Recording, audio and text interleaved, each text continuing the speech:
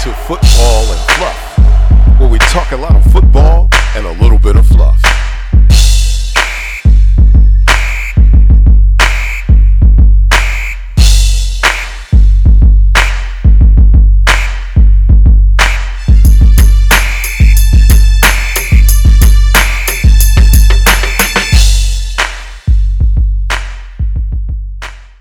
This podcast is a venue where we discuss college football and its fluff. We're your co-host. I'm Hank. And I'm Trey. I'm the football. And I'm the fluff. Word play of the day brought to you by Fluff. Word play of the day inspired by Cameron Ray. Fumble. A fumble is when the offensive player with possession of the football drops it or loses possession of the ball before the play is blown dead or before they score a touchdown. Fumble. Word play of the day. So, Fluff, how are you today? I'm well, love. Thanks for asking. Hey, I thoroughly enjoyed your interview with Coach Paul Winters last weekend of the Wayne State University. I mean, great interview. I was really impressed with his student athletes' academic standing. Yes.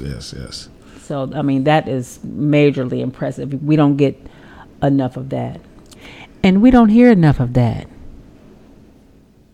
I think that we should look to having a few student athletes on the show just so that they can share their experiences on how to manage academics. Yes. How to manage road trips.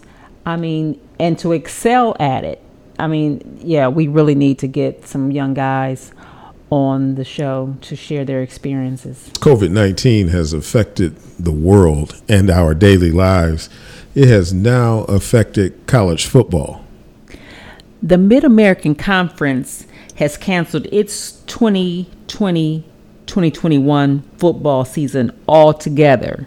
Schools like UConn, UMass, and Old Dominion have also canceled their 2020-2021 football seasons, whereas the Big Ten and Pac-12 has just postponed its football season until January 1st.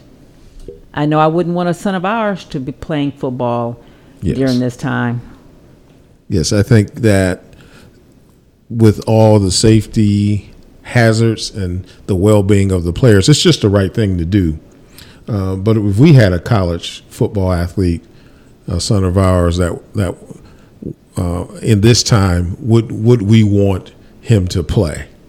A son of ours wouldn't want to play. He'd be that well informed. Mm-hmm.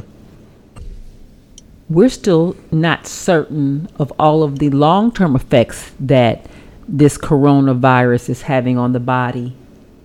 Yes, indeed. Some of the long-term effects that are now being discovered as long-term are the effects on the heart, the upper respiratory system. Chronic fatigue is also one of the symptoms and long-term effects.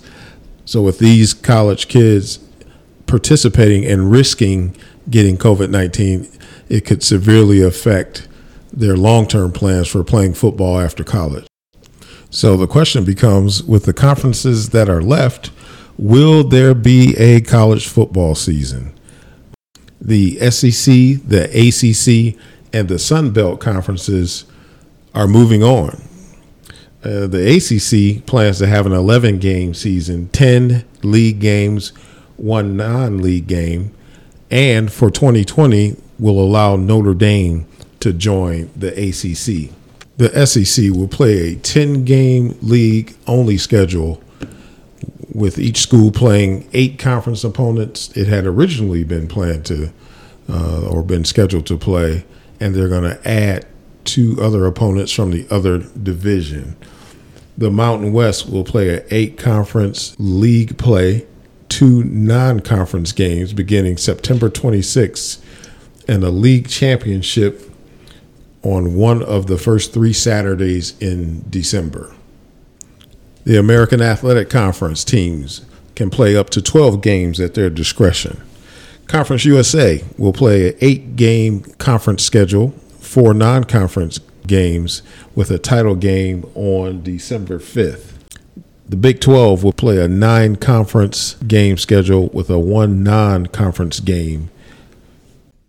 Ultimately, it will be up to the presidents, athletic directors, and conference executives if they will allow a college football season to proceed in each one of these universities and conferences. However, some of the players are voicing their opinions on wanting to play. And Clemson's quarterback, Trevor Lawrence, was one of the first football players to use a hashtag, "We want to play." When the speculation of the season had emerged, he later, after using that hashtag, tweeted a list of demands, including the player safety, concerns and hope for a full season, as well as a call for a union of college football players, which I find very interesting. In the days of old, some athletes, most or all athletes, were just happy to have a scholarship. Now we have today's athlete actually calling for a college football players union. The preseason top 25 is out. At number 25, Arizona State. They finished last season at 8-5. The Sun Devils have gone 7-6 and 8-5 in Herman Edwards' first 2 seasons. Number 24, Iowa from the Big Ten. They went 10-3 last year and look to challenge for the Big Ten championship had there been a season. Number 23, Iowa State. They finished last year at 7-6. 22, Utah finished 11-3. Coming in at number 21, Cincinnati. Number 20, UCF. Number 19, Southern California. Number 18, Minnesota, finishing last year with 11 wins. North Carolina, number 17. Number 16, Wisconsin out of the Big Ten, followed by Michigan at number 15 out of the Big Ten. Number 14, Texas. Number 13, Texas A&M. Number 12, Oklahoma State. Number 11, Notre Dame, 11-2 last year. Number 10, Auburn, coming in at 9-4 last year. Number 9, Florida. Number 8, Penn State. Number 7, Oklahoma, 12-2 last year.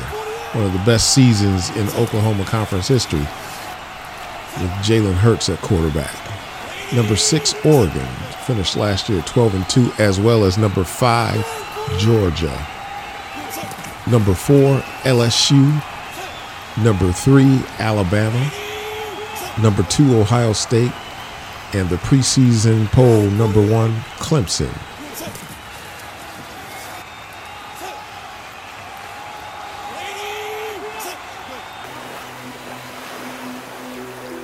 It's time for the Cover 3 question. The Cover 3 question is brought to you by Music as a Healer. You can find them on Instagram at Music as a Healer. So let's go into the question bag and see what questions we have today. How did we start the Football and Fluff podcast? Well, about 3 years ago, maybe even 4 now, my wife and I decided to have a radio show, and I think it all started when she would observe me watching football, and I like analyzing the game and looking at tendencies, and I could pretty much tell her what was going to happen prior to the play. So out of that, I came up with the idea, hey, let's do a podcast, and then within the podcast, we would talk about the different topics that were relevant at that particular time, and also add in the fluff piece, which would be her in the portion of the show that she does by giving football definitions and talking about the backstories of things that are happening in college football. Okay, next question. Where did your experience with football start? My experience with football started when I was a really, really young kid, probably about, say, probably 4 or 5 years old. I can remember having or wanting football shoulder pads and helmet, and I had a little football outfit back when I was a young kid. And I used to love to watch football on TV, whether it would be college or pro, mainly college football. An announcer named Dan Devine used to call the Notre Dame games, which would be shown quite frequently in our area in the Midwest. And after doing a little research, it has come to pass that Notre Dame kind of championed that type of broadcast, because they would replay the broadcast and they would take out a lot of the commercial breaks and things like that, so that they actually got their brand out there in a real ingenious way. So as a kid coming up, I would watch football probably, again, about 5 or 6 years old, and just developed a love for the game, wanted to play the game, always emulated somebody from the game, and that's where my love started, and it continued to grow from there. All right, let's see what the next question is. What is your favorite part about viewing football? Good question. My favorite part about viewing football is looking at the game, following the flow of the game, and being able to predict what's going to happen next and the outcome of the game. Looking at the teams, their athletic ability, so to speak, of each team to see who had the advantage, and then actually watching the game to see how those athletic pieces are put into play so that one team has an advantage over another. That's one. The other thing is actually guessing and calling out the actual sets and formations that teams are in, and also looking at the different defensive sets, especially defensive backfield, and calling out the coverages. So those are the things that I like to do when viewing a football game.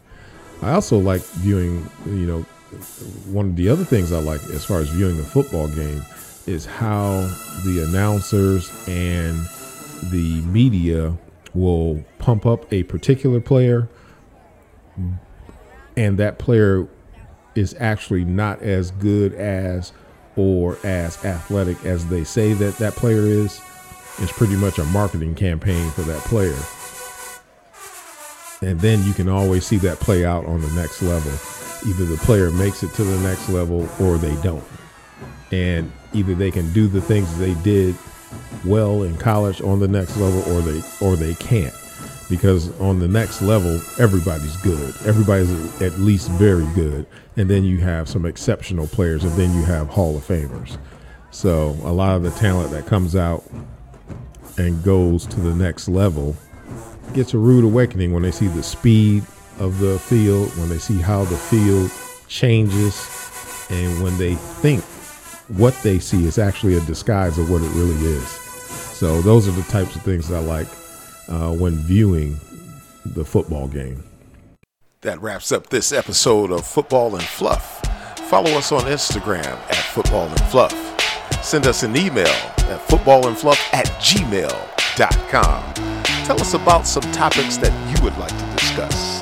See y'all next week.